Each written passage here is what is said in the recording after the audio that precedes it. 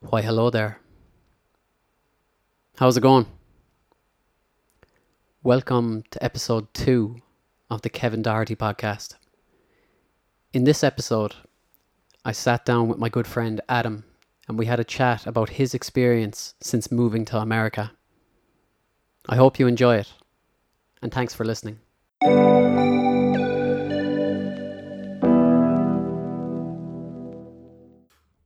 How's it going, Adam? Going good, Kev. I've got a lovely pint of red ale here in front of me, which I don't get too often anymore. Yeah. I think we had our phase going to Cassidy's and all those bars where we were, I don't know, feeling very pretentious, drinking craft beer all the time. But Yeah, you kind of got me into that. yeah, I know. I think you introduced me to that pub, Cassidy's in Dublin, and then I went there for 5 years. Every day for 5 years. Pretty much like clockwork. I thought it was hilarious. You were in there one night. I was in there one night, sorry, and I got a text from you. You were like, "Will you book me a table in there for tomorrow night?" And I was like, so embarrassed going up to the barman. He's like, "It's a Wednesday night. You don't need to book a table." Like, and I'm like, "Oh, just my roommate is going on a date." Like, but I just wanted to seem like a big shot.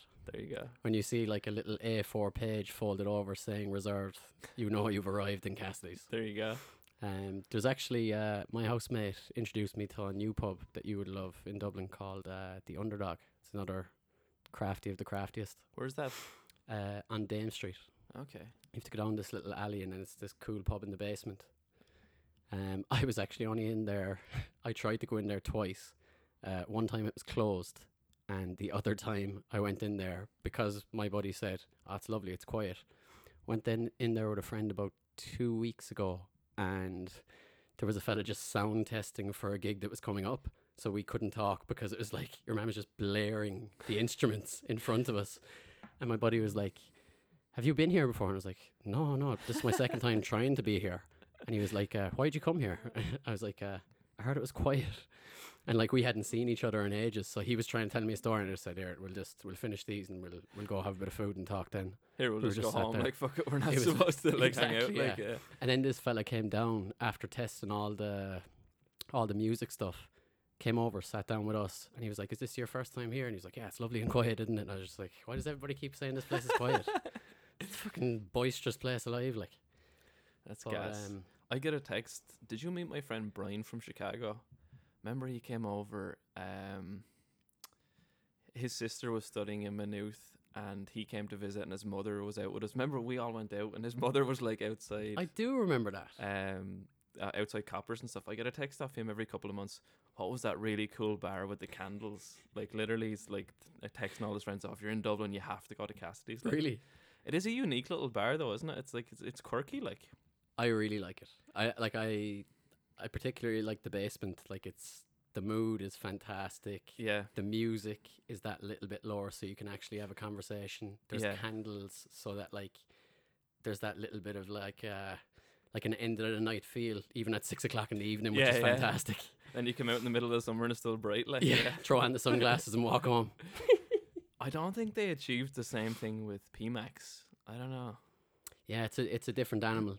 It's a different animal. They've won those in Dundrum now as well. Yeah, I mean, I don't know when you start to like expand that. I don't know. Cassidy's just feels raw. Like it feels like Yeah, gothy. It feels like I don't know, like a bit divey, like which is kind of that's appealing. I don't know. You're in PMax and there's pricks in there in suits, and I don't. It's just a different yeah. dynamic. But I've had some great nights in Cassidy's, like, but I've had some ridiculous nights as well. Like I can remember, one time I got invited to.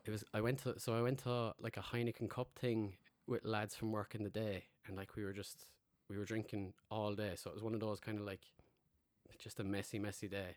At about 8 o'clock, I arranged like a last minute date, and I went down the road and I blacked out for most of the night.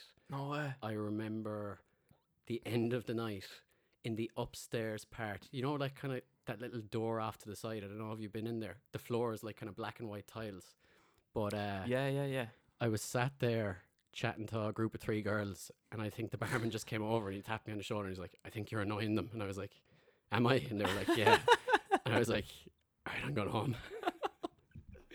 I thought we were I having a think you're fun annoying time. them. That's hilarious. Yeah. That's another one that's one too many. Jesus. Remember, I was in there on a date with that Brazilian girl, Priscilla, Mm. and we were just chatting on Tinder, like not very much. Like, and we're like, ah, fuck it, we'll go for a drink. Like, you know, it was one of those where like, like you said, like, what's the point in being a pen pal? Like, just go for a date. Like, Why not? so like, couple of messages. I was like, all right, let's go on a date. She brought her friend with her. Yes. So I was like, the two of them arrived, and I was like, this is the fucking weirdest thing ever. Like, I was like, what's going on? Is there some sort of fantasy they're like living out, like, or something? But she was basically her translator, like. Yes, I remember this now. Yeah, the girl Priscilla had literally just off the boat, like, you literally just moved to really poor English. Yeah. So I was almost talking to her friend, and then she was like translating to Priscilla and back. It was just weird. So I called you. I was like, all right, Kev, there's a second Brazilian in here. Like, if you wanna, like. Yes, I come do. in. I do remember that. That was a fun night. Yeah, that was a good night actually. Yeah. It was a good night. Those random nights are fantastic. Like, Yeah, I don't know. Like, just for context, the two of us lived together for close to, what was it, 2.5 years?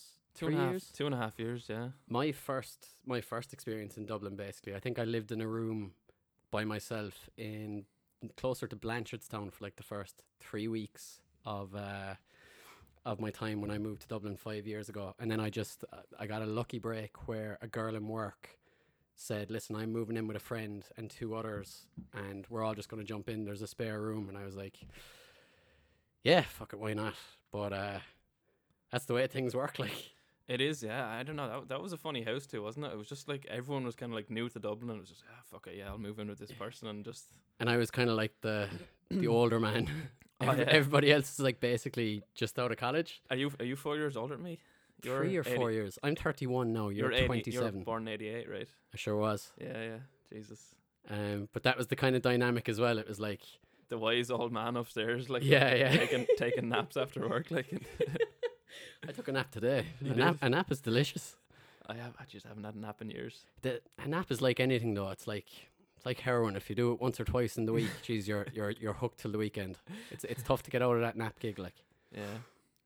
Something I've always been jealous of. I don't know. I've tried my hardest, like, to like try nap and try relax and try, like, I don't know. I've listened to podcasts on sleep and stuff, and I think I'm really good at sleeping. Like, I think I get like my 7 or 8 hours every night, like, and I'm good at doing that. Like, and I have like little techniques to try fall asleep and stuff. But napping, I don't know. I can't do it. Like, I've got very close to falling asleep in the float tank today, actually. Oh, let's talk a But little bit about that. The float tank, yeah, it was amazing. I don't know. I've heard you talking about it. Like, you know, you've been doing it for how long now? I probably discovered it maybe a year and a half ago, maybe 2 years ago. So it's like, did you use the big one or the smaller one? So I was in a room, and then there was a tank, and then there was a shower down the back. Yeah, that was the smaller one. I think Really? there was. Yeah. So like, there's one that's actually like a full tiled room, and then No you way. hop in, and it's like being in like a box room, but it's a float tank. And then the one you went into, it's nearly like a smaller like cylinder, isn't it? Yeah. So it's like It's a like a £1,000. coffin on steroids. Like, it's like maybe Yeah. 5 times the size of a coffin. Like, It's a strange thing to get into on the nip as well, totally. in the middle of Dublin city centre. But so like it's £1,000 of Epsom salt in water that's the same temperature as your body, and when you close the door and turn off the light and throw in the little earbuds, you can't see anything, you can't hear anything, and in a way, with the water being the same temperature as your body, you can't really feel anything. So it's like sensory deprivation. What did you think? Yeah, I don't know. Just to step back, what's the point of the earplugs? Is it just not to get the salt in your ear, or is it like? Some people get into it and they find earplugs, they don't need them. I'm Right. kind of just used to it. Do you know what I mean? Like, sometimes when you nearly tilt your ear when you're swimming, you might get a bit of water into it, and then Yeah. it gets stuck in your ear. I think it's more just if you're not really used to that, or you don't swim a lot, you pop them in and it's less of a distraction. I think it's more a lack of a distraction than anything that adds to the experience. Yeah. I'm always like, I don't know, if there's something there that I'm like half supposed to use, I'm like, oh shit, if I don't use this, my experience is going to be hindered as well. Like, so if I was floating in there, I'd be like, oh, would have been better with those fucking earplugs in. Do you know what I mean? Like, knowing that they're out there. So I'd always like, like I use the headrest and everything. You got the armbands on and everything. It is weird though, isn't it? When you sit in, like, I don't know. I mean, it is exactly what it says in the tin. Like, you float in it, like, and it's full of salt and whatever. But you're kind of sitting down first and like, crawling your way back, and then the second you just lie back, you literally just start floating. Like, Yeah. and then I think I mean that was my first time doing it. So like, I'm in there, and I'm splashing around a lot, and then like the waves kind of drag you from side to side of the tank too. Like It's tough to nearly settle initially because Totally. you'll be floating away, and then your head will just bounce off the thing, and you'll be like, all right, that kind of took me out of it. Totally, and you're kind of, I don't know, I got in there and tried to meditate from the get go, and then I was just kind of going to go let it go naturally from there. Yeah. Kind of meditating away, and you bang your head off the side, like, Oh, or you just it can kinda take feel- you out of the present moment, all right. Totally, yeah, and then you're like trying to hold the two sides of the tank to try square yourself, and like Yeah, yeah. it's so weird though. Any little movement, you feel like it's a huge movement. Even when I was like breathing in and out deeply, meditating, like I was like felt like I was jumping up and down nearly in the flow tank. It was And it was cool. how did you find the overall experience? Like, what was like? If was there any narrative to it? Like, how did it start? What was the middle like? How did it end? Yeah, I kind of tried to start focused. I was like, all right, I'm going to meditate and try. I don't know. When I you thought when you I'd say end up- meditate, what do you mean? So by meditating, I was just like concentrating on my breathing and stuff like, and I was counting to 10, and I was like trying to clear, not even clear my mind of thoughts, but just try to, if there was thoughts, let them occur, and then just try breathe again. Yeah. So I was doing that, and then I don't know, I went it kind of full circle. It was a whole kind of different. I started doing the meditating, and then my mind kind of started getting negative, and I was like, all right, maybe I need to think about these negative thoughts, like. So I kind of gave myself time, and I was kind of agitated for a while. Then I was like, oh shit, I need to stop thinking about this certain thought. Mm. But I don't know, any like guided meditation. I listen to Headspace sometimes in some of those apps. They always say like to kind of sit with your thoughts and allow them. That's a gassy beer, sorry. It's okay. We We can fart on the podcast as well. It's okay. Class. To like sit with your thoughts and kind of, I don't know. I think when I first started meditating, I was like, oh shit, I need to clear my mind of everything, and almost like, start humming like and like totally clear my thoughts. But the Headspace app was like saying like, oh, like, welcome those thoughts and think about why you're having them, and then try to get back to your breathing. But I was like stuck on some really negative thoughts for like a long time. But it was cool to like think about them. And then I kind of got to the point. It was like, fuck, I'm floating here in the off Bagot Street in Dublin, thinking about the most first world problems ever. Like and then I got like felt really privileged for a while, and then like, I don't know, almost like white privilege or rich, kind of feeling like, and I was like, life is good. Like I'm here in Dublin, like staying with Kev, like, just got back from Bundoran yesterday. I was in like here for Christmas, like, and going back to Colorado, like in 10 days time. Like it was kind of, and then I got really happy at the end, and then I got a knock to say the hour was over, and I was like, whoa, that's crazy. Like it can fly, can't it? Totally. Sometime you can be like, all right, I need that knock pretty much early today. I'm about to tap out. Oh, really? Just if it depends what's going on in your head and what sort of a space you're in, but the more regularly you do it, I find there's much more of a benefit, because what I've found is when you, like, let's say with any sort of a novel experience, first of all, like if you deprive your mind of all its senses, then you're nearly freaking out for the first 15 minutes. Do you know what I mean? It's just such an unusual experience, so it takes your mind a while to settle. Whereas the more you do it, the more you realize that this is a safe area. Do you know, you're in a space where nobody's going to come in and take a picture of you and run away. You're in the nip, you're in the Epsom salt water, and you're just alone with your thoughts. And it's like when you're in that sort of a space, it's like when you're alone with your thoughts, you get an idea of what your thoughts actually are. Yeah. And if there are things fucking with you, they'll come up. Yeah. It's kind of unavoidable, because you can't look at your phone, you can't throw in the earbuds and fucking listen to some music, you can't ring somebody to distract you about something else and talk about some other problem that's going on with them. Completely. You're just there with your thoughts, and you can either try and deal with things, or you can just get out and take a shower and run away. Totally. And I think I felt like maybe about 2 years ago, I was like, I don't know, I was a little bit anxious for some reason, and I was like, I think I was just fucking drinking loads of coffee and fucking drinking too much beer, and there was loads of like stuff like that was making me anxious, and I like started doing Headspace. But even that, like, you're kind of like doing it in the morning, then you're rushing off to work, and then you're coming back in the evening, and you're like, oh fuck, I have to do it, But today, like, I literally had nothing on my plate. I'm like, I'm just gonna walk in here and float for an hour, and then it's a great time to do it, because you're not thinking of the next obligation you have. You're not thinking, oh geez, what about this conflict I have with this person? I have to go into the office and deal with this. Totally. It's just sit with your thoughts, and notice them if you can, but try and enjoy the experience as well. Totally. But I don't know. I'm sure you could get into that frame of mind if you wanted to, like, after work or before work. But it was just, my plate was completely clear today, Yes. and it was just like, I don't know, nice to do that. And I mean, not all my, like, not all my thoughts were negative. I was like, Yeah, kinda yeah. thinking through different ideas, and like, you're in a, it's completely black in there. You can leave on the light. I did that for a little while, but then turned it off. Did you? I did, just, I don't know why. But you were saying that you're like, it's kind of weird place to be, like, the sensory deprivation tank. But Yeah. I don't know. Anytime I've smoked weed, I've been like very paranoid and stuff, and I thought that I might kind of slip into that, and not I at get all. you. Not at all. I was like so calm in there. Yeah. It was like, it's just a nice little place, like. And it's really, really good for your body because the Epsom salts contain like a high amount of magnesium, and like absorbing magnesium through your skin is one of the best ways to do it. Yeah. So like even after let's say the surf you were doing yesterday, that Yeah. taxed your body, and then today you've just kind of like replenished stuff that would have been lost. Totally. But it's kind of, I don't think we do it enough. Like, I don't think we go to spas enough or do that kind of stuff. But it's kind of cool to be like basically in the nip off Bagot Street, like in the middle of the day, like Yeah. literally, like you're just lying bollock naked in a bath on Bagot Street. You just walk out and then walk down Grafton Street. It's weird, but it's kind of cool. Like, Yeah. But it's such a, and as well, it's a really like, it's a well kept secret to some extent, because it's not that they're busy all the time, but it's an amazing space to know about, that in the middle of Dublin city centre you can just go into this nearly totally. other universe. It's such an unusual place. Yeah. I think it's tremendous anyway. Most so let's say floating has popped up in a few places in Ireland, but it's very, very popular in America.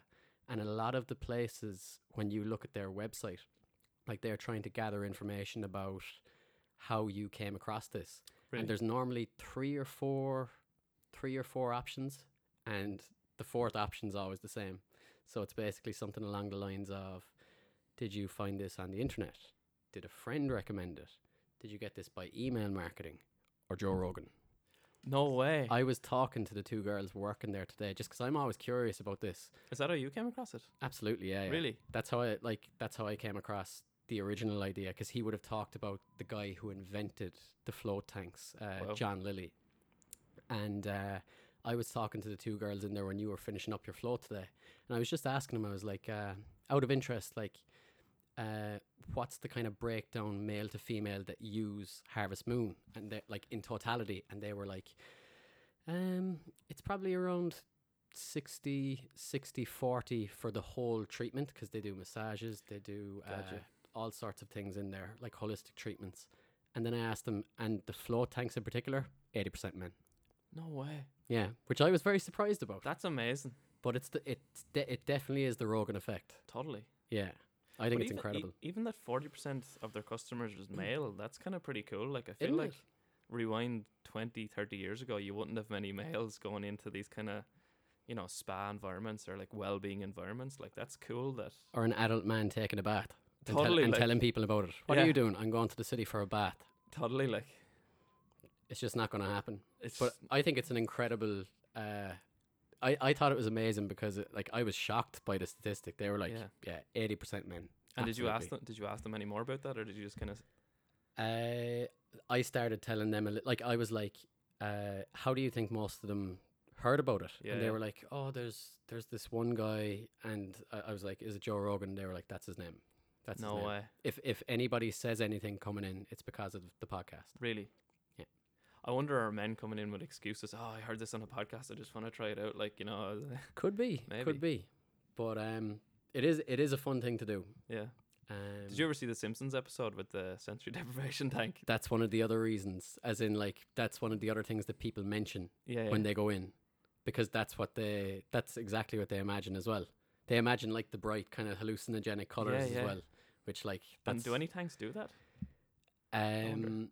well, no, like in that Simpsons episode, that was like supposed to have been like His- their own psychedelic Right. vision. Do you know, it wasn't supposed to have been something that generates from the tank. But some tanks have lights, some tanks play like light music. Gotcha. There's loads of stuff you can do. Gotcha. I'd do it again though, definitely. I don't know. It was very enjoyable. I think there's a bunch of places in Denver that do it, so I believe it. I'll have to give it a go. You were saying you went up to Rosnola or Went Bundoran? to Rosnola, yeah. Tell me a bit about that. I mean, I don't know. I feel like we had just gotten into surfing, and then I moved to Colorado, like in Lock State, like our landlocked state, like fucking 2,000 miles from the ocean. And we'd had a couple of great weekends in Bundoran. Like we went up for Halloween and stuff, and it was just good crack. Like cheap weekend too, like €100. Originally, we went up with your buddy Emmett, yeah, Whitmore. Yeah. But what was it, like €100, and you get 2 nights B&B, like bed and breakfast. You got the breakfast in the morning, then you got your 2 day surf lessons, and then that was your weekend. Like, and there was always a bit of crack there. Like there was always people there.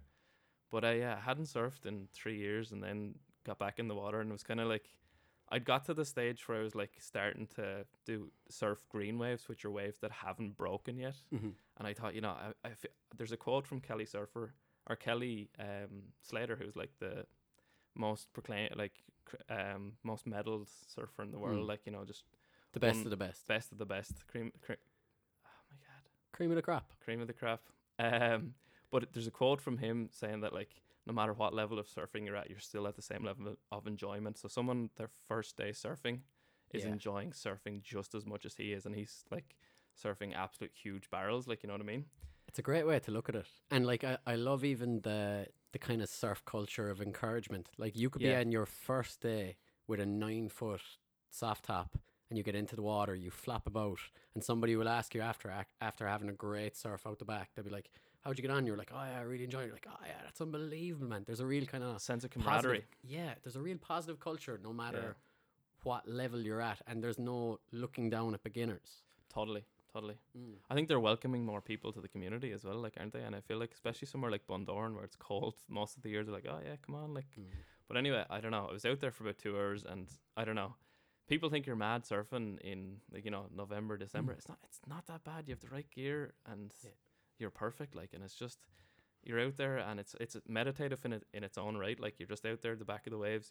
You're away from your phone. You're away from everything. The car's up there with the key under the wheel. Like, it's cool. And I caught a couple of really nice waves, and I was like a child because that's the first waves I caught in 3 years. I was woo woo. Yeah. It's like thankfully no one around to hear me like yelling in the water, like just ecstatic to catch these waves. Like, but it's cool. Incredible. Like, yeah.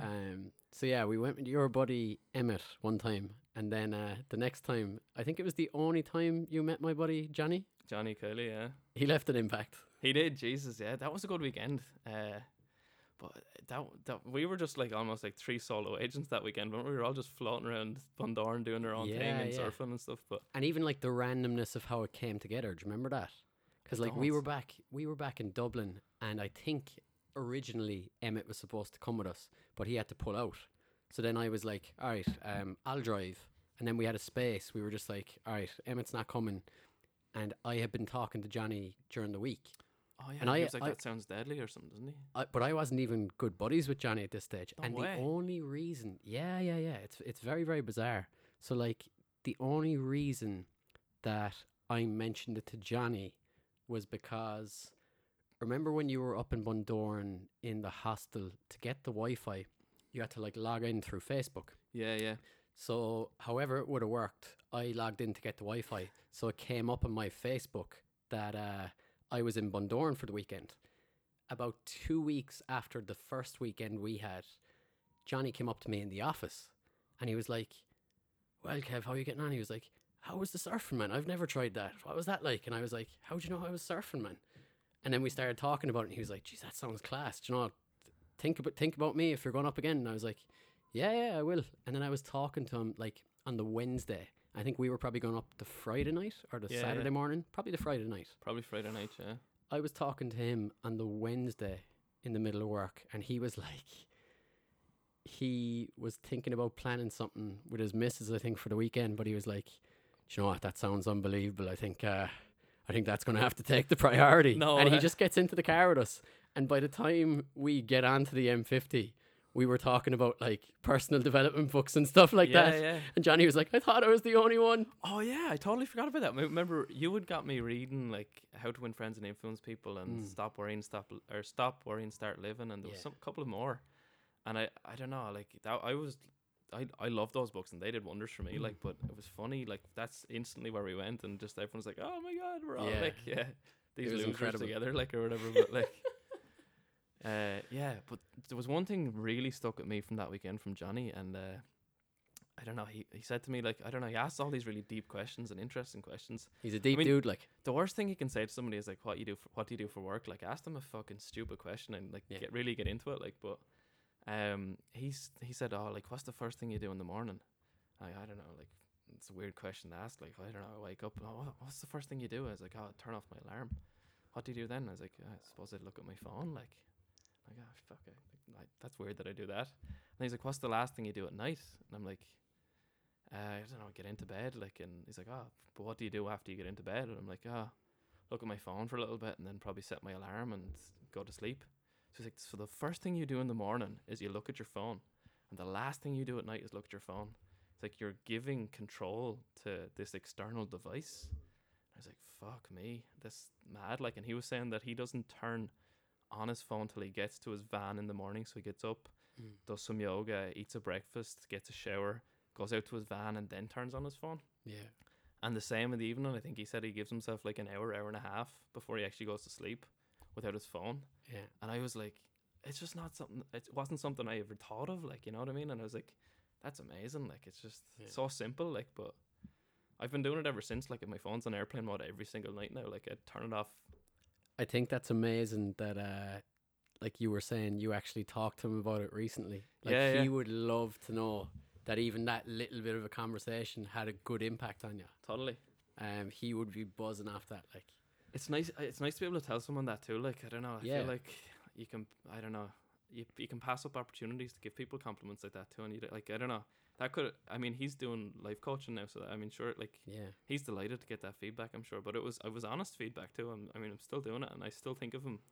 Sometimes when I do it, you know, like, I'm there in the morning, I'm like, oh fuck, I shouldn't turn it on. Johnny Kyle will be judging me, like, if I turn on my phone too early. Like, I think it's amazing, and I fully believe that a person can come into your life for a very, very short time and have a dramatic impact. Yeah, like, they can leave such a positive sort of an impact on you that it changes the way you see things, and then you nearly, like, if you think about a ship just going on its course, and they come and meet you, and it changes by 1 degree, but think where you are in 2 or 3 years after meeting them. Yeah.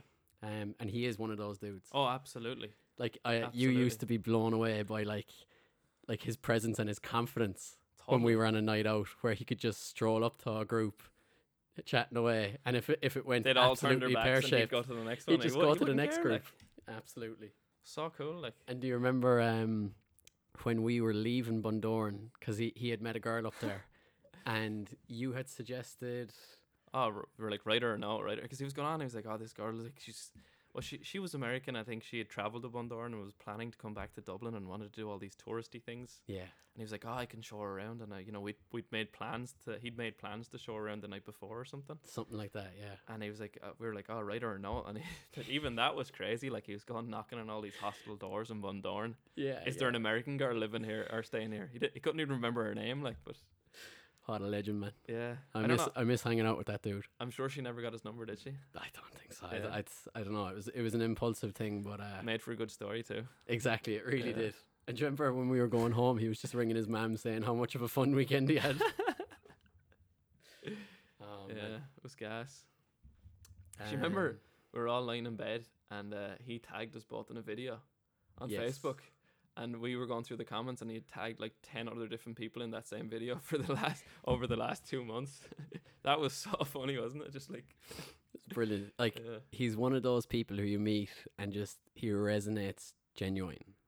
He is himself. Yeah, like, he's unashamedly himself, which is so refreshing. Totally. There's few people you meet in your life that are like that. To be fair, like that. Yeah, I don't know. But it's like great, and it nearly it's a dying trait as well. Like. Yeah, I think it's because, like, we have to... People look at their lives and they have so many roles. It's like, I have this professional role where I'm a certain person in this work context. I'm a certain person when I'm in my relationship with my girlfriend. I'm a certain person with this group of friends. I'm different with my parents. And, like, that becomes exhausting as well when you're trying to spin all these plates, and it'll come crashing down. It's like... 10 pints at the Christmas party, you're suddenly revealed as the absolute arsehole you really are. Like, it's like one thing that I've thought more and more about. It's like Would you have a definition of what success means to you? Um, Vaguely, I suppose. Yeah. I don't think I think comfort and contentment have a lot to do. I keep telling I've been dating Olivia, who you've met for like the last year and a half. Mm-hmm. I keep telling her I'm so content, and content sounds like not a good thing, you know, because content kind of sounds like almost like a passive word. It doesn't, you know, it's not. If but that's because as well it's people's perception of what you mean by the word. It's not what you mean by the word. Totally. I mean, like, you know, like at ease and peaceful and happy, and you know, like like she brings me a lot of happiness and stuff. But I'm very content in my life right now. Yeah. Like things are under control for me, and that's like contentment. And I think But the not thing in as the- well, it's like people would look at maybe the idea of contentment because it's like, well, are you not striving for more? Because like society really, really nearly gears you for the extrinsic values. It's like, are you not trying to get that next promotion? Are you not Completely. trying to get that pay raise? Are you not trying to get that car, that house, that holiday, and show everybody Totally. that you're doing well? Totally. You can't just be doing well. I think no success to me. I mean, you kind of have to. I don't know, independence, financial independence, like, but not to the extent that you need to do everything. I don't know. I want to be improving at my job, and I do want to be recognized for that. I want to, have opportunities to grow in my job. I don't think that's necessarily tied to a job title though, and I don't think I don't know. The more I grow up, the more I realize. Yeah, I mean, you do need a certain level of success. You need a pension. You need this kind of stuff. Yeah, I mean, most people do. I mean, to be comfortable and stuff, but I'm getting less and less career driven, kind of, which is kind of weird. I feel like I want to there's hurdles I have to get across. I might do this professional engineering exam in the States. If I do that, I'll get a pay raise, and then it's kind of, if I didn't do that, I'd never progress in my career. So that's just kind of a hurdle, and it's kind of like a necessity. But I'm not doing it to like succeed. I just want, like, it's just to continue that contentment and continue that happiness and that growth, I guess. But I get you. yeah, do you have a definition of success? Yeah, I've been kind of thinking more and more. It's like there are like two things: autonomy, and I mean what I mean by that is like the freedom to do what you want in different facets of life. So let's say with your career that your professional life isn't basically crippling your personal life, that it's manageable, that you enjoy it. Not that I'm chasing the next promotion. It's more that I have a position that gives me a lot of freedom to do what I want to do and to practice the things that I probably want to work on as well. Yeah. And then, and that comes into all sorts of things as well. So let's say professional is one aspect, but personally as well, I want to feel that the relationships that I'm trying to cultivate are the ones that I want to cultivate. I'm not wasting time on nonsense. I'm not focusing on the things that are just going to make me depressed. Romantically, I wouldn't want to be tied down to somebody who I might eventually resent. Totally. Those kind of things. Yeah. And then the other thing would be authenticity. So the idea that when I'm with you and we're chatting nonsense, if you were to see me chatting with somebody else, you're not looking at me and going, that's a completely different Kevin Doherty. Absolutely. Just try and be as real as possible in all situations. Just Yeah. be yourself. Lean into yourself, like. Yeah, and just try and be more comfortable with yourself, because you can get into that trick of like trying to play a role, and to be respected I need to be this type of person in front of these people. Totally. And I think it's exhausting, and I think again I've kind of been asking different people this question, and it's so fascinating because you get an insight into what they're trying to achieve through success, and like the answers are so varied. I just find it fascinating. It's always interesting though, Kev. I mean, I'm sure you're very familiar, but you ask someone a question and they might give you an answer, but it mightn't really be what they want or what they're thinking as well. Like I work in engineer, like I guess I'm a civil engineer by training, but work in transportation planning. We go out to the public, you know, a lot to say, we're thinking of doing this bike lane. It involves, or like you might ask somebody, how would they like to travel? How would they like their neighborhood? They're always like, We want quiet streets. We want to be able to walk. We want to be able to cycle. We want to be able to, take buses and take public transport. Then you go to them saying, "Oh, we're thinking of removing all this car parking to put in a bike lane." Oh no, absolutely not. You know what I mean? Yeah. So it's kind of, or they say, "Yeah, I want to live in a walkable neighborhood," yet they move out to the suburbs and buy a car, like, and commute every day. I know not everybody can afford that, but I think people have an ideal. I know what you mean. Actions Like, don't match what they. and actions speak louder than words. Totally. It's so true. Like, how many times have you been texting somebody and they're like, "Man, we have to meet up soon," and it never happens. Yeah, you're like, and it's what are you like- at tomorrow? It's like, oh, I'm busy. Yeah, But like, it's like we can either hang out yeah, or not. It's like what you say we're all and what you culprits do of that, I suppose. to some extent. Absolutely. Yeah. If you can hold yourself accountable, I guess it's always, it's always good. But yeah, Also, a big congratulations on your new 2-year visa to America. thank you, Kev. It's weird. Like, going to the U.S. Embassy is a weird thing. Like, I don't know. Like, I kind of knew this date was inevitable. Actually, I didn't know I'd have to come back to Ireland to do it. So Yeah. I'm on a 5-year visa, but it comes in a 3-year and a 2-year installment. So I thought, like, oh yeah, the end of the 3 years, you send in some paperwork, you get your extra 2 years. But I had to come back to the U.S. Embassy in Dublin to do it. It's weird. You're living in the States, you're working in the States. You have to fly back to the U.S. Embassy. I think it's just you go back to your country of citizenship. If they want to decline you, you stay there. Yeah. You can't go rogue like Harrison Ford in The Fugitive. Totally, yeah. It's just, I don't know. So someone said to me, it's just, oh, just fly to Tijuana and someone will take you across the border for $2,000. Like, but even though, like, I don't know, there's lawyers, helped me put together a petition, and they worked with my company to put a petition together, and there's 100-page documents on, Really? Oh yeah. And it's got it's got pay stubs from years ago to prove that I still worked at that company years ago, and I'm on a specialized knowledge visa, and it's, I have to prove that I've got knowledge that somebody in the States doesn't have. Right. But every time you go into the U.S. Embassy, you kind of, even though, like, deeply you're probably confident, like, oh, I'm on this visa already, there's always a little bit of nerves, and you're like, oh shit, all my stuff is in Denver.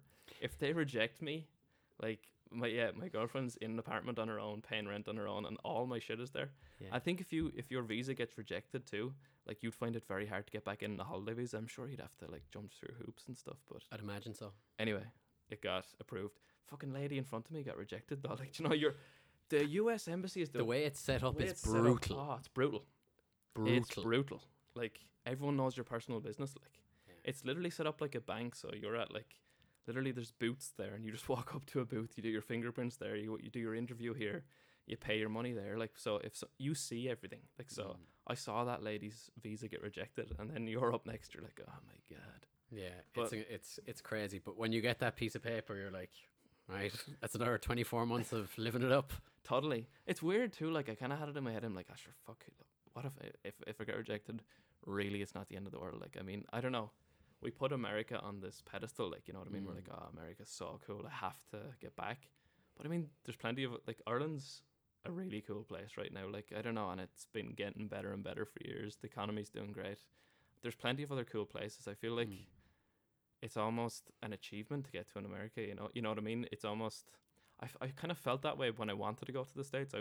We were living together in Dublin, and I felt that you couldn't just decide you wanted to move to the States. You could decide you could get visas to other countries a little bit easier, but you kind of had to work to get to the States. And that America was like the Harvard of countries to get into. it was kind of appealing, like, you know what I mean? You had to, like, jump through these hurdles. I don't know. I just said I was very happy being content earlier, like, so maybe that wasn't correct in my idea of success, but I think getting that visa to the States was, like, like an achievement. But it's good. What were your initial reasons when you started thinking about, will I move? Funny, when I was in college in Limerick in UL, and I didn't like Limerick, didn't like UL, and I was always like, I think most of the lads I was friends with ended up going to Dublin, and I just was kind of like, sure, I'll do something different. Like, everyone goes to Dublin, that's easy. I'll give myself a bit of a challenge. I'll go to Limerick, and the course kind of appealed to me there as well. It was a brand new course in civil engineering. Their syllabus sounded really appealing. They did work experience and stuff, so I was like, oh, this sounds cool. ended up getting there, and like Limerick didn't really appeal to me, and I kind of knew it instantly. But back then I was like, all right, if I drop out, it's going to cost my parents 6 grand or me 6 grand to start again. 6 grand seemed like so much money to an 18-year-old. You know, I'm just like, all right, I'll just do my 4 years and get it done. But because I didn't really like Limerick or didn't settle into Limerick, I mean, a lot of that was my own fault. I should have given it a chance, you know what I mean? But I'd go home to Wexford every weekend. So every Friday, I'd get on a bus or get a lift back to Wexford. So I was like convinced I was a home bird, and I was convinced, oh shit, like I'm gonna be in Wexford like forever nearly. Like, or I was not like, I never thought I was a home bird, but Limerick kind of convinced me that I was, because I'd come home every weekend. And then I went on a J1 to Chicago in fourth year. And that was like eye opening. I was like, fuck, this is. But even before I went on the J1, I was nervous. I was like, oh shit, what if I want to come back in 2 weeks? That'd be so embarrassing. Like, it was weird. Really? Yeah, it was weird. But then I ended up in there for 3 months and didn't want to come home. I was like, I came home to graduate, and I was like, fuck, I should just try to extend my flights. And I tried to extend my flights to stay on. Like, Yeah. and ever since then, I kind of had a hunger to get abroad again. What was it about Chicago that drew you in for the summer? Chicago, I think there was just a bunch of lads going from Limerick, and there was a bunch of people going from Limerick. What drew me to the States in general was my grandparents actually met in Chicago. Really? Yeah, they were both living in Chicago. My granddad moved over with his like 2 buddies, and my grandmother had moved over on her own, and they met at an Irish dance, like as you did, like No as way. an immigrant in the 50s, like you stayed with your community and whatever. So they met at an Irish dance. They were married within a year, and yeah, like I mean, the rest is history. They had 2 kids there. Excuse me, and my grandmother actually, was back in Ireland at a funeral or something, and she was pregnant on my mother at the time, and she ended up having to stay in Ireland to have my mother. So my mother isn't a US citizen, but her siblings are. No way. Yeah. So I think my grandmother got sick when she was home in Ireland, so like stayed in Ireland, had the baby there, and then they moved back to the States for 5 years.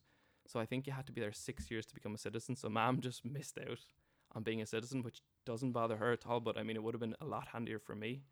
But I kind of had that influence. Oh yeah. Yeah, because I wouldn't have to done the visa route then. I could have just been like, I could have got citizenship from being, their child. Yeah. But the fact that my grandparents had met in the States, and then some of my aunts and uncles had gone back. My uncle lived in California for 18 or 19 years. My aunts lived in DC for 10 years. So there was always just that kind of influence there that America just appealed. And I think there's a little bit of America in everybody, I feel like It's that country that nearly represents adventure and like self-determination. totally. Like you can go over there, and with the right work ethic and conditions, you can become what you want to be. Yeah. So much of our media influence comes from America too. I mean, you can't help. I feel like some people are like, oh, I hate America, I'd never go. Like, but they're still very involved in America. They can't help being involved in America. I feel like, It's heavily part of like what would you call it? The cultural like zeitgeist. Like they're the ones who determine what culture is for us. Yeah. And like I fucking loved my time in the States. Like obviously I visited you earlier this year, which was so much fun. But I spent like on and off 3 or 4 years coaching like soccer, like youth soccer over there. Yeah. I thought it was a fantastic place to travel. And the job that I was doing, it gave me a real opportunity to see how like normal people live day to day, staying Totally. with different host families every week. And I love the place. I love the positivity. I love how, and I can appreciate how you could be born in America and not bother getting a passport till you're 50, because there's so much shit to do there. It's such I think it's an incredible place to travel around, and it's so fascinating. It's such an experiment. Totally. Man, Colorado alone is 3 times the size of Ireland. I keep hearing that. It's so hard to fathom. Texas Do you know when you hear is that? 10 times the size of Ireland.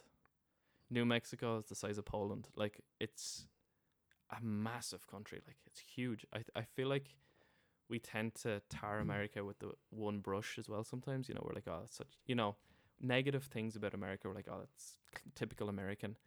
But I know they're kind of culturally similar, but there's a hell of a lot of difference in ways between someone from New York and somebody from Texas, or some, you know what I mean? Oh, absolutely. Or someone from rural Wyoming and someone from, you know, Southern California. Like, I mean, 100%.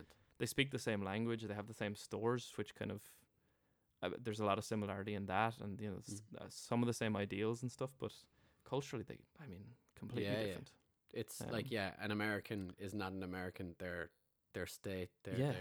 like it's. I was fascinated by the place for years, and I Yeah. just thought it was such a.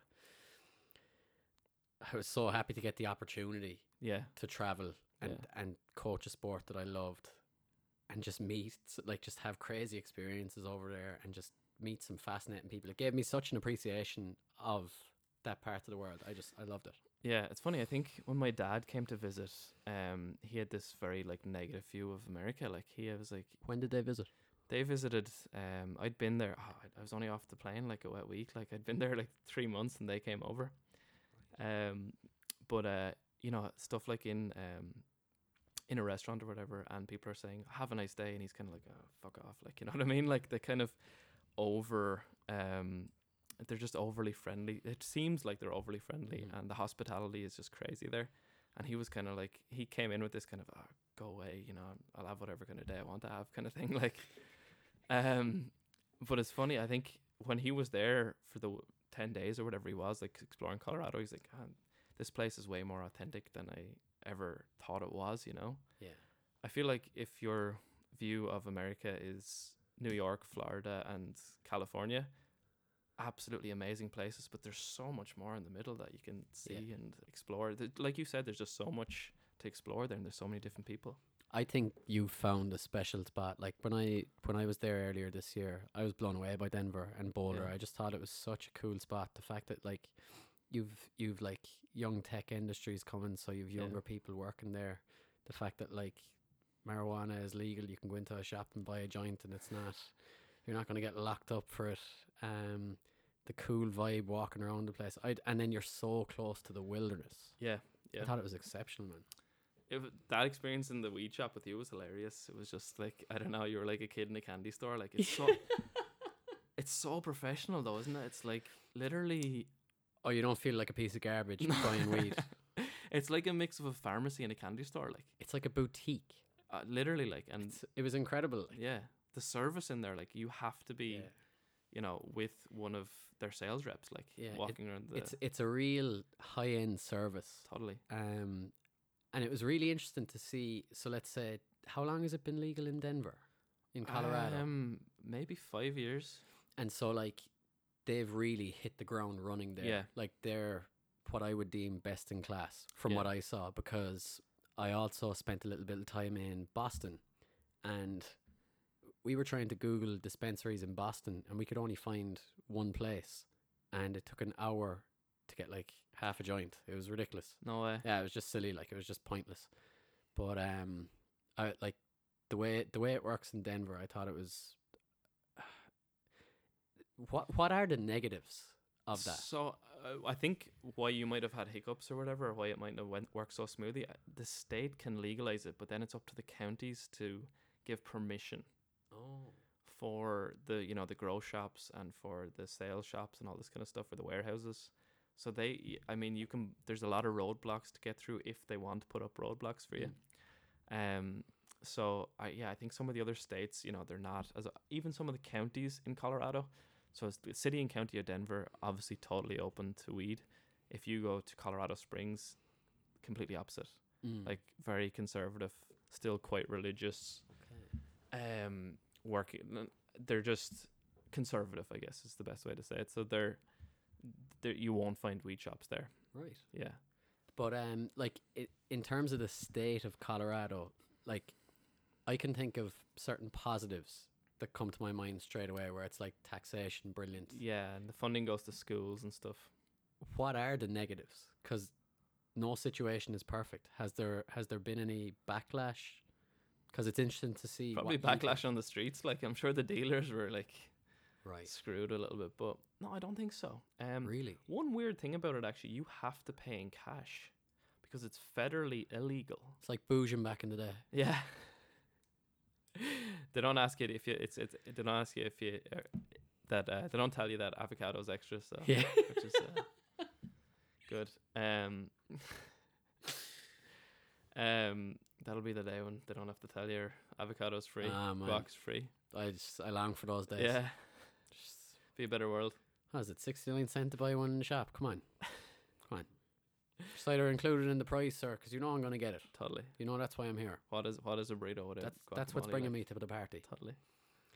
Um, But yeah, it's federally illegal. So you like say if you used your card in a dispensary mhm. and then went to go get a loan, you could be rejected because you're buying narcotics or buying drugs. Interesting.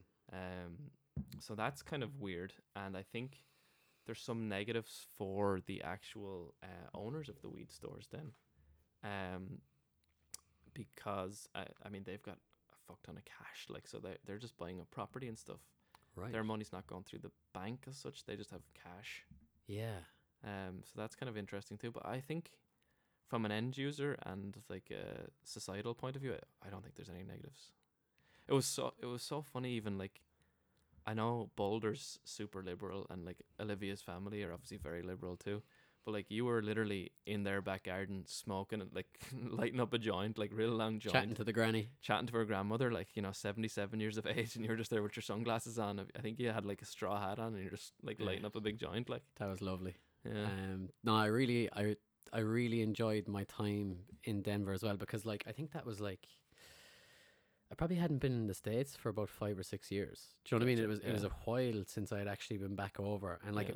it was such a fun week. And thank you very much for hosting me, but also thank you for hosting me longer than you Yeah, should have. that was good, because though. what hurricane was that? Was it a hurricane? It wasn't Dorian, was it? Could have been fucking Dorian, alright. Sounds like him. But That prick. some sort of hurricane was blown into the southern states, and I was going to visit my mother's sisters. 3 of them lived down in Hilton Head, and like the day before, they were like, "Yeah, the airport's going to be closed, so you better try and find your own way back to where was I going after Boston." Oh, So I yeah, just yeah. decided to stay with you with those couple of Yeah. days. But like when I was in Denver, was it one of the days you were moving? Yeah, bad And timing. so you dropped me down. Or no, we took the bikes, didn't we? Or did I take a little scooter? Those little scooters along You the might have, road? yeah. You dropped me off at the walking tour, and Oh, I yeah, had yeah. so much crack with. I met 3 like nearly octogenarian American women, and I had so much crack chatting to them about like everything, because we were in the middle of like the arts center in Denver, and somebody was talking about the tour guide was asking this random trivia question. He was like the Grateful Dead played here in 1968, and he was like, which band opened for them or whatever, and I can't remember what your one said. It might have been Zeppelin or something like that. You were like Zeppelin or the Stones or something, wasn't it? Yeah, but your man said it, and then your one back there, she just goes, I was at that concert, and I was like, get out of town. Yeah. And I was like, that is amazing. And I started chatting to these ones the whole time, and they were telling me great stories. Like, they were so cool. We had lunch afterwards for about an hour. That was hilarious. I was getting texts from you. You're like, I was like, Kev, are you all right? You're like, yeah, I'm just in Union Station with these. I've met these 3 ones with a combined age of 250. They're older than the country. But your one was telling me about when she met like Hunter S. Thompson. Whoa. I was just like, that is so random. Like, Yeah.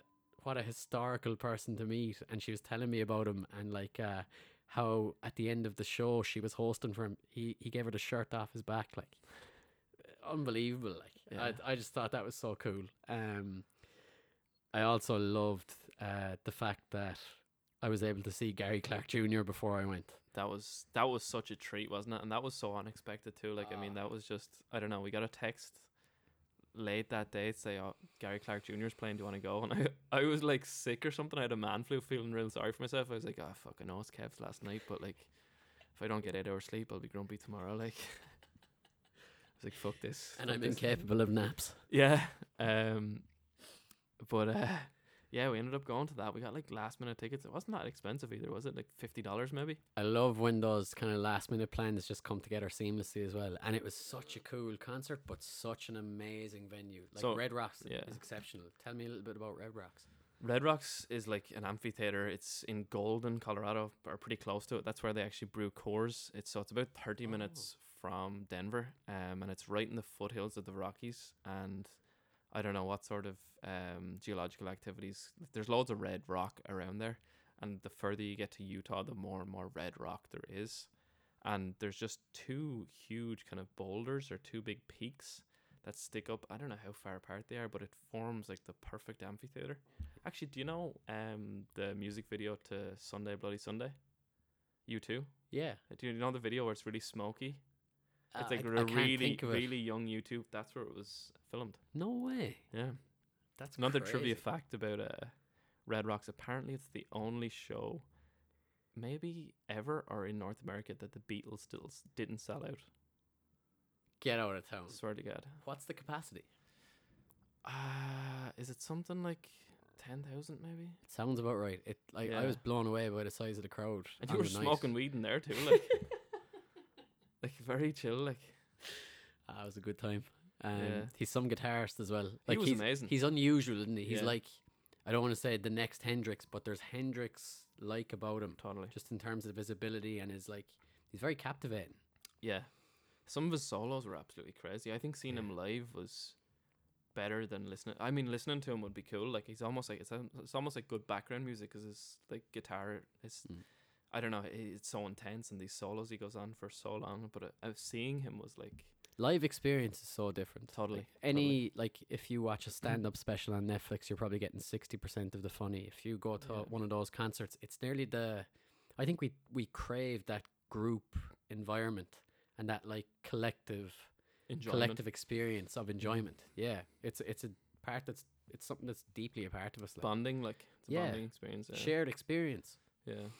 Question for you about the States. Is there anything in your travels there that like stood out to you that you're like, fuck, that's crazy. I never expected that in the States. Or like, is there anything that really, in what respect? in anything, is there anything that surprised you about it? That I feel like we see so much of America on TV and in the media, and then like, did you move there and expect things to be different?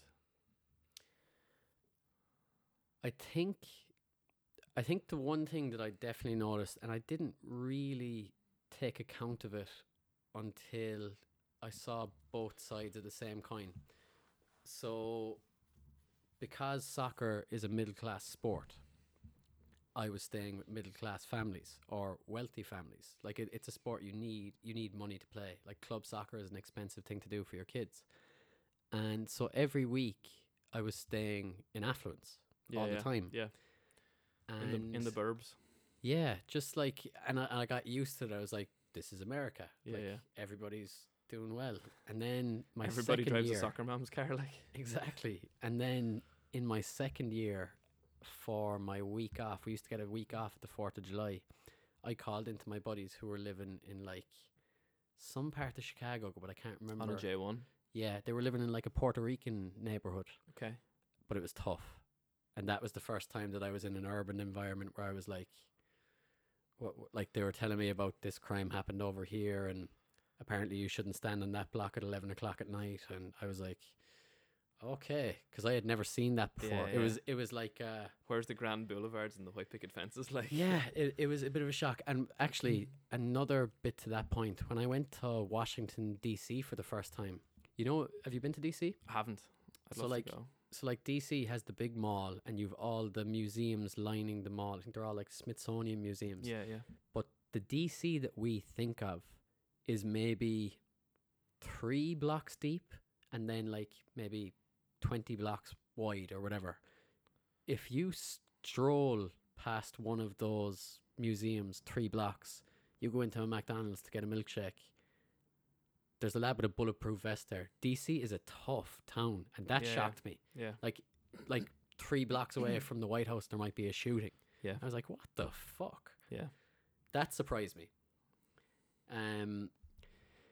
But yeah, I think it was just the the disparity shocked me a bit. I'd say if I had a bit more time to think, I'd be able to think, well, yeah, that surprised me. That was crazy. Yeah, But yeah, that's the yeah. one that comes to mind because my initial experience wasn't the reality. It was Yeah. only one half of the reality. And Yeah. then when I just went to stay with the lads for, like a J1 visa, Yeah. I was like, all right, this kind of gives me a bit more context, Yeah. which was it. I haven't thought about that in a while, actually. That's interesting. That was a question I got a lot when I moved. Really? Yeah, is there anything that surprises you about here, or what stands out to you? I don't know why. I was asked that a In decent bit. Denver, Yeah, just by people from Colorado. yeah, just in the States in general. Like, but when I moved to Denver, I feel like, I don't know, the 3 month J1, like it's almost like not a US experience. Like, I mean, it is like you're working with people and you're socializing and stuff. Hanging but- around with Irish, going to Irish pubs, talking about potatoes. Yeah, literally, like asking the bartender to put on the fucking All Ireland semi final, like that you have no interest in at home, but suddenly you've interested in, like. But anyway, yeah, I don't know. I feel like you got to meet more people when you were like, living and work. Like when I'm living and working there, but that was a common question I got. I don't know. What have the benefits been of moving, of taking that sort of a risk, moving to the States, moving to Denver, Colorado, for you? There's been loads of benefits, really. It was interesting. I feel like there was such comfort in being in Dublin, I mean, like, we had a nice house, like, it was comfortable, like, you knew people there. I was 2 hours away from Wexford. It was just, everything was very comfortable and easy. And then moving there was like, oh my God, I like don't know anybody and I'm so far away from home. But that learning curve of just being self-sufficient. I mean, I feel like, yeah, I like had gone through college, but I went home every weekend. Then I was moving. I was living in Dublin, but I was also going home every 2 or 3 weekends. You were still quite attached, whereas this, like, I was totally out on my own, and that was just such a learning experience. Nearly like a transition into full adulthood. Totally, but like, it was into the deep end. You know what I mean? Like, I didn't know anybody really in Denver. I knew one guy living in Vail, which is a ski town, like maybe 3 hours away. And I knew Sarah Aylward, or I'd been introduced to this girl from Kilkenny. How were you introduced? Well, we're allowed to talk about it now that we're not in her house with you.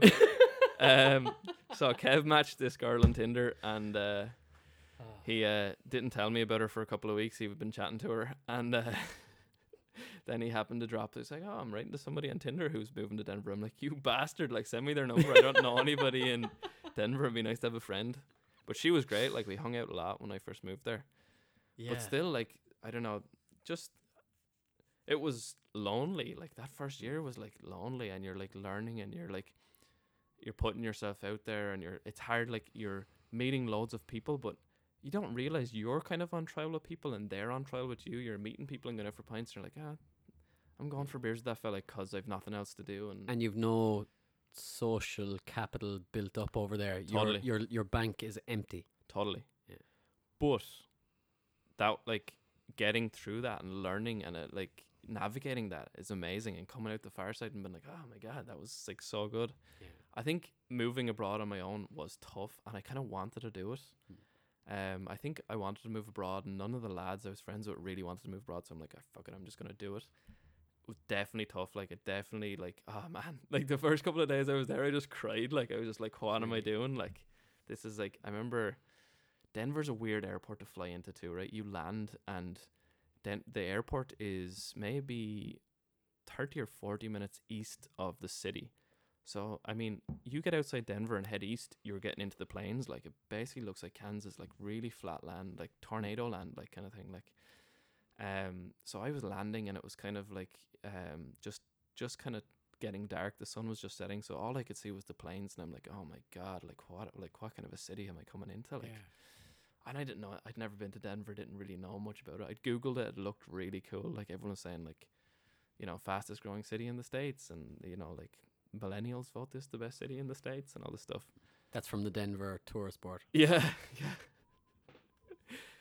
Sponsored by Coors Light or whatever. Drink aware. Yeah. And then I was like, what the fuck am I doing? Like, I had a good life in Dublin. Like, I was, you know, we were going to Bundoran every couple of weeks. Kev was sound. We'd watch Champions League in the evening. Like, things were good. Why did I, you know, the shrubs? I still have that TV here. Yeah. I took Kev's TV from the old house. And I the have an glasses. affinity for old technology, like, yeah, and the old Beamish glasses we wrapped down the road. Remember the TV we had though? It was so deep. That was the one I brought up originally, Yeah. like Oh, an yeah, it old was ours, Sony. yeah. One of those ones that could actually cripple you. Oh yeah, yeah. Like, you can't be stealing those. Yeah. If a fella broke into a house and saw that, he'd be like, all right, I'll try the next house. Totally. Sorry, you were saying. But just getting through that and learning and meeting so many new people and just putting yourself out there so much. I probably, in hindsight, I probably could have done a better job. But I mean, you know, that I don't know. Hindsight's 2020. 2020, like. But that was really good, and just like meeting new people and learning to be on your own. And I don't know, it's funny. And even the fact that, like, you're in a relationship now, Yeah. whereas when you left Dublin, like, you weren't particularly partial to the idea of even living with a couple. Like, there was something about relationships when you were in Dublin that you were like, I don't really want to deal with that. Totally. Yeah. I don't know. I don't think I'd ever want to live with a couple. Yeah. I don't know. Living with a couple is like different. But yeah, no, you're right. I was like very anti-relationship. I feel like for a while there, like But you were young as well. I was, yeah. Do you know what I mean? I was 23 then, or 24 maybe. Like, but yeah, couple of funny things when I first moved to the States. I went out for lunch with my manager on my first day. Right, I was still jet lagged at this stage. Like maybe like landed in on a like Thursday or Friday. Yeah. Went into work on a Monday, and I was just like not even jet lagged, just disorientated, and like I'd done so much that weekend. I'd found an apartment, I'd set up a bank account, and was like flat out, like No routine yet. Like. yeah, like and almost one of the first things she said to me. She brought me to an Irish bar actually for lunch, which was kind of funny. Like, you know, I think my first meal in America was like bangers and mash or something. Like, but one of the first things she said to me was, so a lot of folks think this is your ticket to Disneyland, and I was like, okay. Was she Weinsteining you? But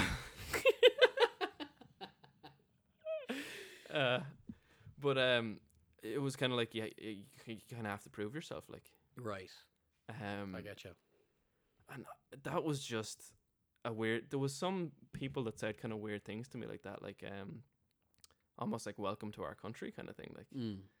There was another fella, and he was like almost aggressive, like, do you like it here? And I was like, yeah, the food's great here, isn't it? What kind of food do you like? And like he was just like, I don't know, another that one We guy, were talking a little bit about it earlier. It's like their directness, we would see that as rudeness, whereas we're so yeah. indirect here. Totally. Like, even as I was saying, you would never walk into a pub in Dublin and go, give me a Heineken. You would say, can I get a Guinness? Whenever you have a second, take your time. Like, it's not like, I know this is your job professionally and this is the only thing that I'm going to ask you to do tonight, yeah. but like, after you finish that cup of tea and those 2 digestive biscuits, could you possibly pour me a Guinness? When you have a chance, Even fucking just pour it in one go. I'll just leave. I'll go shoot myself.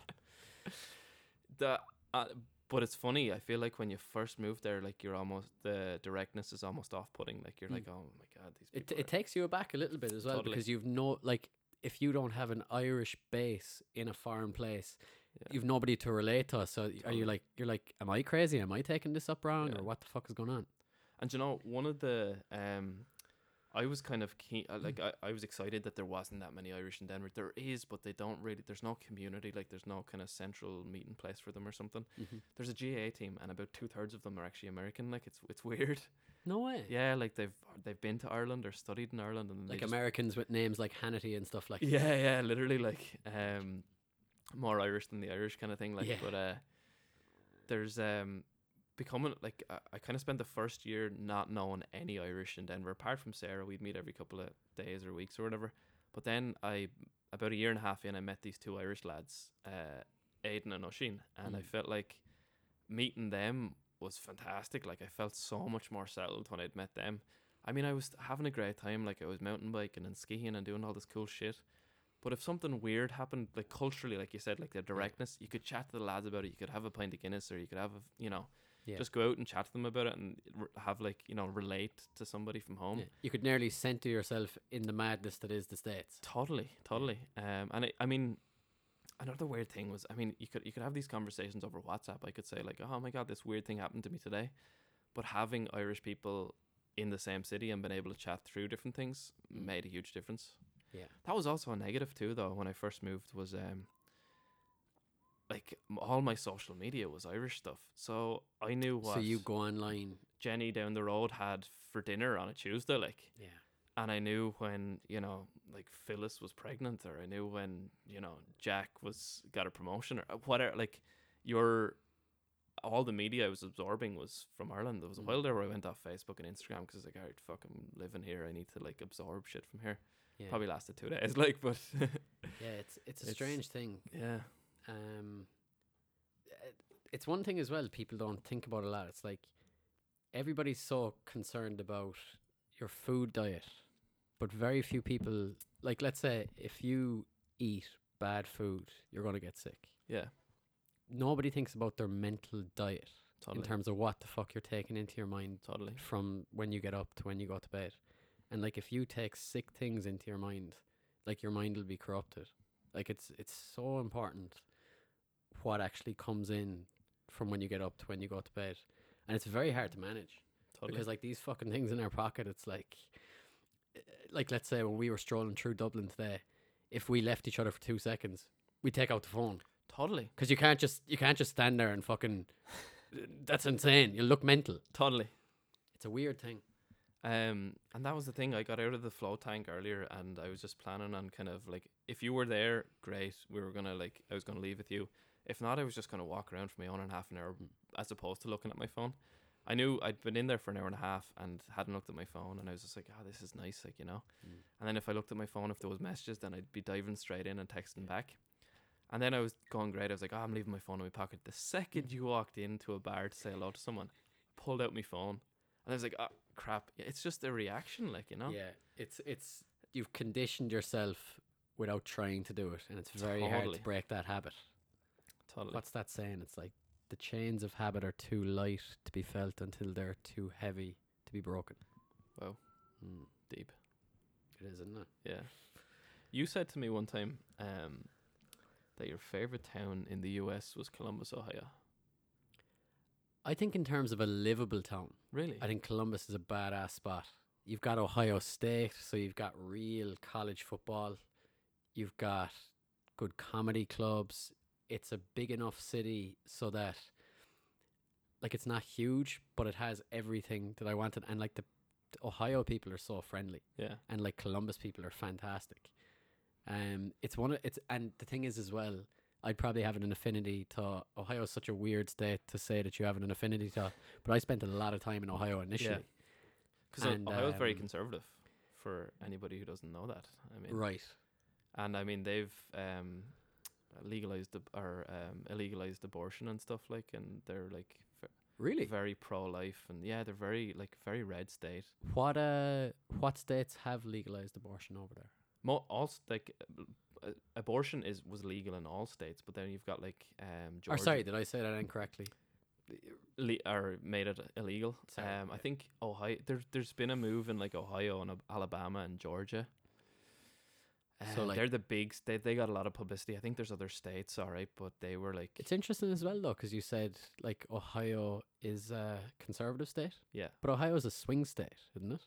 Oh, a purple. You know what I state mean? then, It's guess. like yeah. it's one of those ones where if you win Ohio, they always say you've got the election. There's a couple of states like that, isn't there? Where you win Yeah. Florida, you win wherever. Like Yeah. you've kind of Um, And even you see that though. Like I mean, you're in Denver.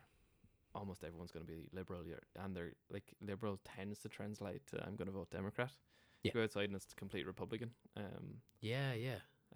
But I don't know. It's interesting to talk to both sides. I feel like the last couple of years, Americans are so divided that it's almost you can't talk. Like talking about politics is such a taboo topic. Like, but it's nice to be foreign there and not have skin in the game because you can ask people questions that locals wouldn't necessarily ask each other. Yeah, I can ask someone like, who did you vote for in the last election? You can ask them nearly out of a pretense of ignorance. Oh, You're just yeah. asking them, and not like it's like you have no prior knowledge of what's going on. It's just like, and how did you vote? How did you see this issue? Totally. And they're explaining to you like it's your They're first time in educating the you. country. Yeah. Yes. which is always nice. One of the best pleas of ignorance I ever have, right? So in Colorado, there's a big thing because it's one of the fastest growing states in the States. There's so many people moving from, a lot of people from the Midwest and a lot of people from Texas and California with money. Basically, they sell their house in California or they come with oil money from Texas. They move to Colorado because, I mean, Wow. the standard of living in Colorado is just really good and just... And do they all like centralize in Denver, or is it more spread out? Most people are moving to the Front Range. So the Front Range is basically like where all the cities are. So in the Front Range, you've got Boulder, Denver, Colorado Springs, Fort Collins, and basically they're all pushed right up against the mountains. Okay, so like That's the the foothills. Front Range, the foothills. Yep. Okay. But yeah, I mean, a lot of them are coming to like somewhere like Denver or Boulder, or moving to the mountains. Yeah. Sometimes if they've got a fuck ton of money. Right. Geez, where was I going with that? Oh yeah, so a big thing, like the native Coloradans are like, you know, they're up in arms. They're like, oh my god, there's so much traffic here now, and they're like, you know, Right. they're mad that people are moving there. So you see these bumper stickers saying "Native Coloradan," No way. and you see, people would say to you, like, it's almost like it's passive aggressive. Like they're like, oh well, yeah, I'm a native, and you're like, okay. What's a native? What does that mean? That's the thing, right? So a native means you were basically born there. So I'm a native to Colorado. My parents were born here and blah blah blah. Okay. So I plead ignorance. Oh my god, you're Native American. That's so cool. And then they're like, no. I'm just, you know, my parents moved here from Chicago, and I'm like, oh, okay, so you've been here for a generation. And it get, but flusters the fuck out of but them. nobody else could do it, you know. So it's Yeah. it's nice to, That's crazy. yeah. You And see, is that bumper just stickers. like a Colorado thing, or would it I've apply to seen Utah? Native Texans. I've seen any state that's growing, I think. Yeah. I mean, we were like that. Remember when all the Eastern Europeans were coming here? We were like, oh, these foreigners coming in. I feel like it's Yeah, kind there of definitely was that. initially. Yeah. But it's that kind of mentality, I guess. It's strange as well, though, because like, I don't know. I'm always fascinated by the way we kind of break down into these groups, because like most of the time, if you ask an American, do you know, like, who are you or whatever, they'll tell Yeah. you about their heritage of other countries. Totally. But then when they're used to living in a place and they're not happy with other Americans moving in, I was born on this bit of dirt in America. yeah, It's like we always break down into these weird little groups with Yeah. everything. totally.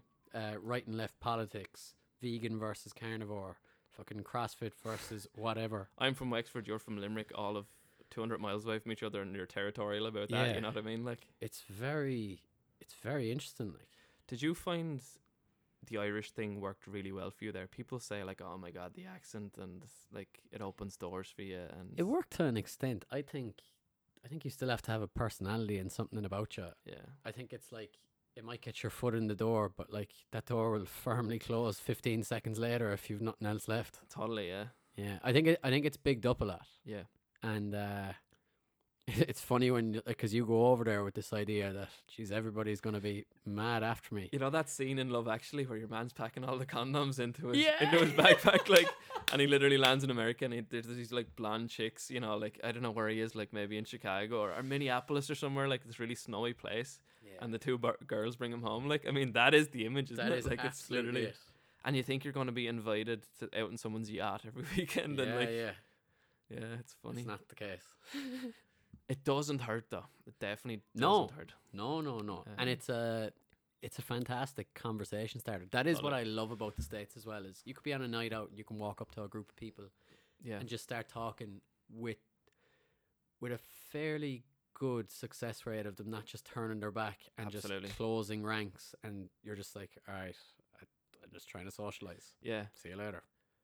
Totally. And I know I said the negative thing about the Denver natives or the Colorado natives or whatever, but honestly, people are very welcoming there. Americans in general are very welcoming, but also because there's so many different people moving to Denver, it's easy to make friends. You get invited to things. Cool. I often wonder, like, Jesus, if someone moved to Dublin or if someone moved to Wexford, would I really go out of my way to invite them the way I've been invited? Like, but But I was thinking, like, because I used to stay with host families, you get there on a Sunday and you were going to stay till the following Saturday. They give you a key the first day you were there, and Yeah. they'd be like, here, help yourself to whatever you want. was like, there's no way in hell that would work vice versa. Totally. Some random hungover young fella arriving to your house on a Sunday evening, pumping soccer balls outside in the thing, and you're just going to give him the key. Not a chance. Oh yeah. Um, And were you ever thrown a car key? Like they're so liberal with their car keys. Like they're like, oh, Absolutely. like you drive my car. very, very, like, I think they're amazing hosts. Amazing host. They really are. And it's one of those things that gets underplayed a lot. Like, Totally. tremendous. Totally. And I value the way they're positive. Do you know what I mean? Like, Absolutely. you could say sometimes maybe some of them push it to the point of like, all right, you don't have to be that positive. I'm so happy. If I keep telling myself I'm this happy, Yeah. I'm I definitely believe going to in be the happy. secret and just the power of attraction, and I don't have to do anything. God wants me to be happy. But it's like that positivity is refreshing rather than being stuck in a small town and everybody knows your business and you're doing Yeah. one thing that separates you from the crowd. Yeah. And it's like, look at that fella, he thinks he's fucking better than everybody now, the prick. Yeah. So that was definitely an eye opener. Like, and I went there early, like probably around the same age as you. Maybe I was like 21, maybe when I Yeah. went over.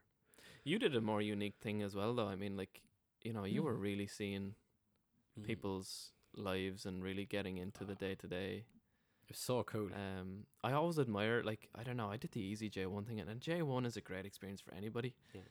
I always admire people that go out and do these summer camps or something, or, you know, they Yeah. go to these random, they might go to work on a horse ranch or something. You're going to get such a mad experience. I know, like, Yeah. all you want to do when you're 21 is, like, go get pissed, like, And be drink. in your social group. Yeah, Like, don't stick your head above the parapets. absolutely. Mm. Absolutely.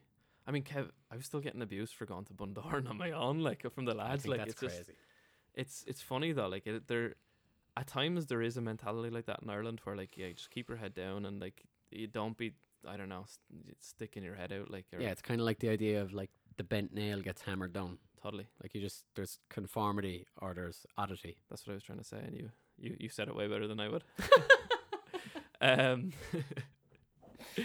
but yes, and like there is still that mentality and that, like, lads mentality and that, like, oh, what are you doing? Like, come on, like, we're going for pints. Why are you going surfing? Like, or why are you going to yoga? Or why are you not drinking? Yeah, yeah.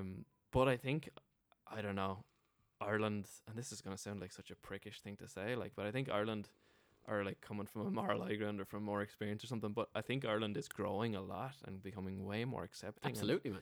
there's such a, like, wellness kind of move here, and, like, people are, like, I don't know, like, I don't know, people that care about their health and their well-being and their mental health and all this kind of mindfulness. And One thing that does, and it just seems to be something that irritates me slightly. It's like, you know what, physical health. yeah, If you're curious about physical health, you can look up, okay, this is an exercise routine I can follow. These are the foods I can eat. These are the supplements I can take. I think look after your mental health gets thrown around as a good line to say, whereas very few people break it down going, this is what I would recommend. yeah, Like, I think my mental health is good and this is my regime. This Yeah. is my 12-week plan to get an increased level of good mental health. totally. I think that's one thing that is lacking. It doesn't seem like there's any sort of a path that you can follow. Like, it frustrates me a little bit because there's loads of little things you can do, but compared to physical training, there are Yeah. less clear paths. That's a good point. It's funny in the States. I think the States are almost too far the other way as well. They're openly like, oh, I'm going to see my shrink. You know what I mean? Which is amazing, but, like, they're almost normalize it. Not too much. Sorry, there's absolutely nothing wrong with normalizing. It should be normalized. They advertise it. It's almost like It's a bragging. badge of honor there. It's bragging rights, or Mm. yeah, it's a badge of honor. I'm going to see my shrink or whatever. It's like, I've got this mental health issue. Like, look at me. Like, you know. Yeah. But I think we're getting there. I do. That Oh, is, no, that is a and- good point. But as well, it's like, I appreciate the positive swing yeah, because, like, there was times when I was younger and I didn't realize what I was feeling was like anxiety. I just didn't Oh, yeah, man. understand it when I was younger. I Yeah. was like, what in the name of God is this? Like, this is Yeah. just very uncomfortable. And then it's great that people are starting to have the conversation, and it's great that, like, it would be fantastic to get to a point where telling your friend you broke your leg in a soccer match would be the exact same as I had a panic attack there last night, and it was just a situation that happened. Like, Yeah. both of them are just things that happen to you. It's not you're not that panic attack. You're not that broken leg. Yeah. But I just think at the moment there's a little bit of posturing, and I wish more people would start laying out, this is what I'd recommend. Yeah. And that's just kind of like, because it does get thrown out a lot at the moment. That's the only thing I think about it. Yeah, I don't know. Maybe in a workplace or something, if there was like a steps or a process, if you report something, then it gets sent here. As opposed to you still have to be brave. I guess without a process, you probably still have to be brave, don't you, to raise your hand and say, "I'm feeling this way" or whatever. One of the lads I'm friends with, he's amazing. Like he talks about his mental health so openly, and he's just like, "Yeah, I had a fucking panic attack today, and it was so weird." And he talks about, oh yeah, like I'm on medication. Sure, if you hurt your leg, you'd go on medication, and it's like, that way of talking about it is very good. Like, and I don't know. Even I remember I bought a book on anxiety too. When I first moved to Colorado, I was very anxious as well for some reason, and even there was like, I was nervous going up buying the book. Like I'm like almost turning it upside down. Like don't like. There's still a stigma there a little bit, but I don't know. I think all the positive media it's getting lately. Absolutely, and I think the fact that the stigma is definitely being removed here, and I think people like Blind Boy's podcast has really helped because he talks openly about mental health issues. But I just want to see more in terms of it's great that you've admitted it, but now how do I try and help myself? Yeah, that's all I'm saying. Actually, I went for an annual checkup in the doctors in Denver a couple of weeks ago, and I had to fill out a mental health questionnaire. Really? Yeah. What sort of things? Just stuff like basic stuff, like, are you feeling depressed? Do you feel low? Do you have low energy? Yeah. Do you feel anxious? Do you feel excitable? All this kind of stuff. Yeah. There was probably only 10 questions, and you sign your life away, like, answer all these forms and stuff. So, but I don't know if they misdiagnose you. Basically, it's not their fault. I'm sure it's all like to cover their arse, like, but it's good that you have to fill that out. Yeah. Because maybe you would, if you're answering that, maybe you would feel, oh fuck, actually, I'm feeling low. Yeah, and at least maybe you could.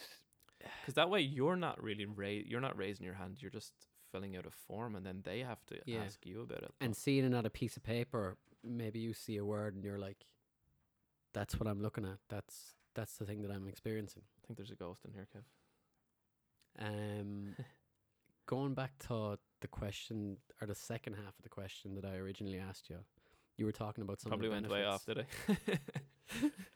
Lad, I think we were walking around Dublin today, and I think we finished half our stories. I was just like, it's good though to be that way, isn't it? Just a ramble. Like, it was a fun day, man. Yeah, it was good. Sorry, I interrupted you again. No worries at all, man. What I was going to ask you is, obviously there's a lot of benefits of going over, but what are nearly the drawbacks of leaving Ireland for you? It's funny, people ask me what are you most excited for, and I think there's some stuff that's almost a given. Like, I know I'm gonna hang out with my parents, and that's great. I know I'm gonna like see my grandmother and see like extended family, and that's fantastic. I'm like, the stuff I look forward to is the randomness, like meeting somebody on the street that you haven't met in 5 years, walking down Wexford Main Street. Like, Wexford's a town of 30,000 people. You tend to know a lot of people. Like, you know, you go into a pub and, Jesus, Tommy, I haven't seen you in 5 years. How are you doing? Oh, geez, you're in Australia, are you? Just that randomness. When I came back 2 years ago, like the random familiarity that you can have in a place. Yeah, or just random encounters. You didn't plan, unplanned stuff, I guess is what I'm trying to say. Like, I know I'm going to see the lads, and that's amazing. I know I'm going to see my family, that's amazing. But it's meeting people I went to primary school with or something that I didn't plan on meeting, and you end up chatting for an hour, having a pint. Like, even today, we went into Keogh's for 1 pint. Your man beside us got talking to us, and he's like, "You have a Wexford accent." That was gas. Which I was so happy about. I'm so paranoid about getting an American accent. Like, or just... Because I think I said to him like something about a restroom, and I'm like, oh my god, I'd never use the word restroom in Ireland. Like, but yeah, just those random interactions I really like. What about you? What are you looking forward to at Christmas? What am I looking forward to at the Christmas? Yeah, the big thing for me is just being at home in Limerick and seeing those friends that I don't see often enough throughout the year, Yeah. because everybody tries to make a special effort to come back. And I think this year I'm gonna host our local get together, and should be great crack. Like, but yeah, the big thing would be just seeing the lads I grew up with for the fucking maybe first time this year that we're all together, and like everybody puts everything aside. It's kind of, I kind of like the dynamic as well when you go home, where I don't know, like let's say if I now work in sales and another lad, he's an engineer, and there's another fella, he's a doctor. When you all go home, you're all fucking 16 again. Yeah. Joe, you're not. The adulthood kind of slips away, and you slip into this childish way because you knew them when you were a child. Totally. So I think you can be very young and carefree around those lads. Like, Yeah. On that point, actually, Olivia came back to Ireland with me in June. Obviously, you met her, but that was something she was amazed about. Nobody asked her what she did for work, or if they did, it was like, "What do you do for work?" "Oh, I do this." "All right, how's?" And then it was on to something else. Yeah. Nobody really cares what you do for work here. Like, it's a dull question if you ask somebody anyway. it is, but I mean, people aren't like, they want to know about you. They want to just pull the piss out of you. Whereas in the They wanna- States, yeah. you are your work. Like, Totally. that's your identity. That is your identity.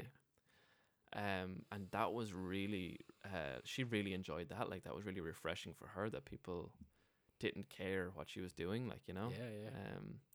So that's that. I mean, that's another big compliment to Ireland. I feel like we want to have the crack. Like, we want to literally take the piss out of each other. Like, if you said you were a doctor, people would be like, ooh. Like, Yeah, you know what I mean? exactly. Like, Yeah. How many people did you kill last week? you yeah, prick? like, No, like it's crazy as well. Before I moved to Dublin, I was thinking, right, if I'm not happy in Dublin, I'm not living in Ireland. Yeah. And I'm so happy in Dublin right now. yeah, I'm not saying that I'll never move away. I'm not saying that I'll never do like an extended bit of travel, but I'm so happy that I rolled the dice totally. to move up to Dublin. And like, fucking man, I'm so happy that 5 years after I met you, we're still fucking hanging out. Yeah, it's cool. Like, It's great. absolutely. And I mean, Dublin is a fantastic place. Like, I don't know. I read an article a couple of months back, and it was basically saying how Ireland is what the new America, and that it was written by an American guy, an Irish American guy, and basically, like, we've got such an influx of immigration and immigrants and workers and money and all That's this kind true. of culture, and we don't have a nationalist party yet in the government, or even a nationalist Yeah. politician. And it's just like, I know we pay a lot of taxes and the cost of living here is high and stuff, but But like, populism hasn't taken hold like No. it has other places. no, and there's still like an attitude, come here and do your work and have the crack, and sure, you'll get on fine. Like, do you know what I mean? Yeah. And he was like, the American dream is now alive in Ireland, like, where people That's so fascinating. I mean, always there's think so it's much weird. opportunity here. Like, you've got people from all over Europe coming Yeah. to Dublin because they want to work with LinkedIn and they want to work with Yeah. Facebook and they want to. I think it's crazy if an Irish person looks at people coming in trying to better themselves and goes, geez, they're fucking, this is not right, because go back 150, 160 years ago. Go back 10 years. Yeah. I always jump back to famine. Yeah. That's so fucking true. Yeah. That's so fucking true. It's amazing. There's 40 million people in the States with Irish ancestry. Almost 10 times the population of here. Wow. Second highest ancestry after German. Really? People aren't proud of that for some reason. I don't know why. Are they lost their pride? I think apparently in the States, that was a bad joke.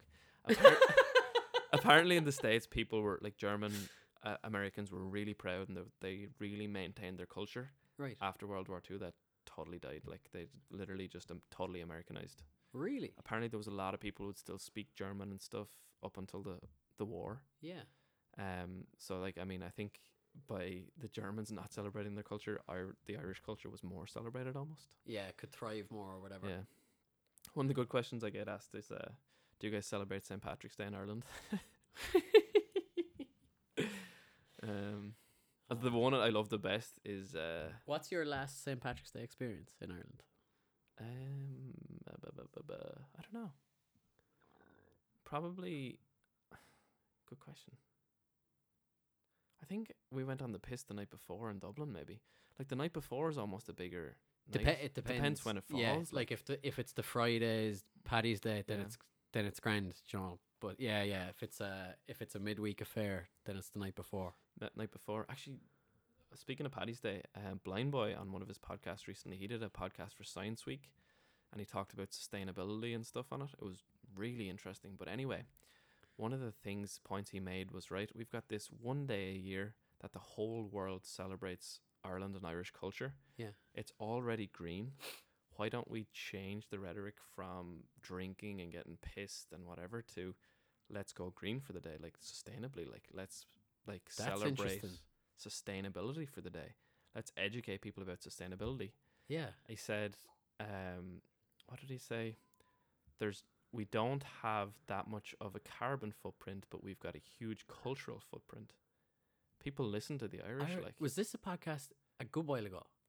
No, I think I heard this a already. month or two ago. Maybe no. Yeah, sorry. But that I thought that was amazing. Like, Yeah. like that what is a class. what a platform to. True. Jeez, he's such a wise man. Like, That's amazing, isn't it?